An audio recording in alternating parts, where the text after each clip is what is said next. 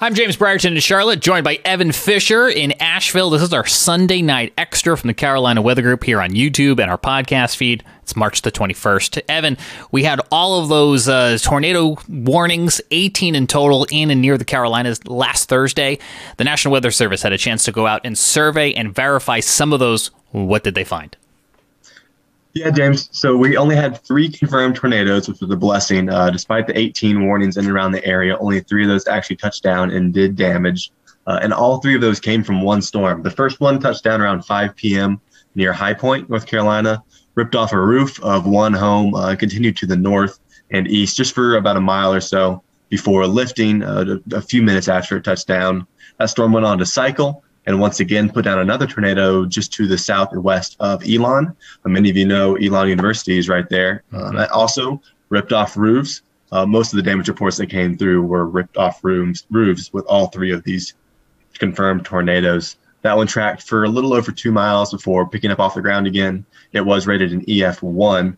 And then lastly, the last storm was in the far reaches of Orange County, kind of out in the countryside. Even though it was out in the middle of nowhere, it still managed to rip off another roof. Unfortunately, we hate to see the damage reports. It was also rated EF1, and that first one near High Point was given an EF0 rating. You know, it's really interesting looking back at this event. It was a rare moment where on the eve of the event, we had a moderate risk from the Storm Prediction Center, a tier 4 out of 5 for portions of the Carolinas.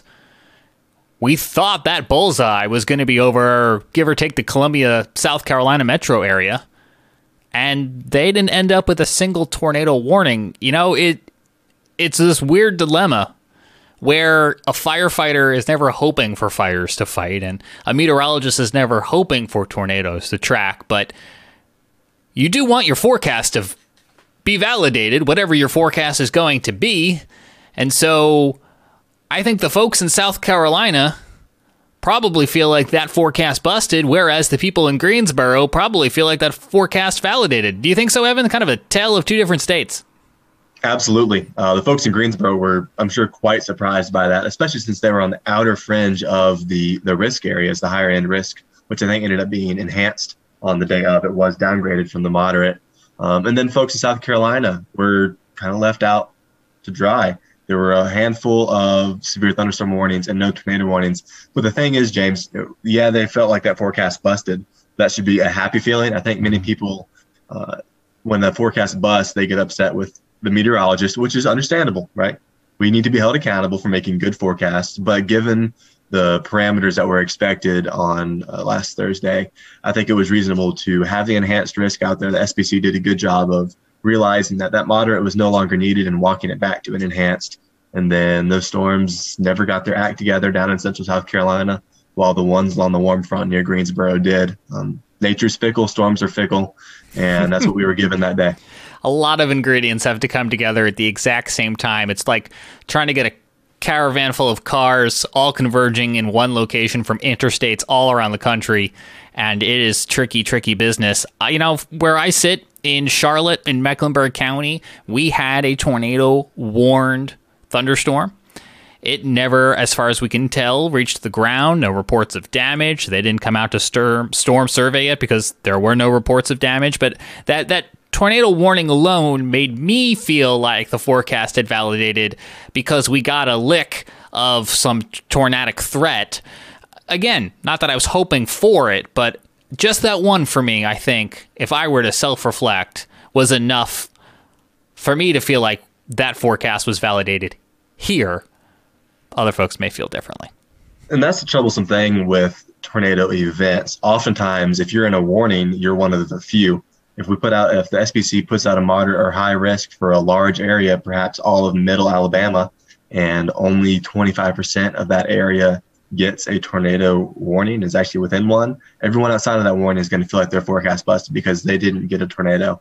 It's tricky. We always have to remember the probabilities of tornadoes occurring within 50 miles of a point.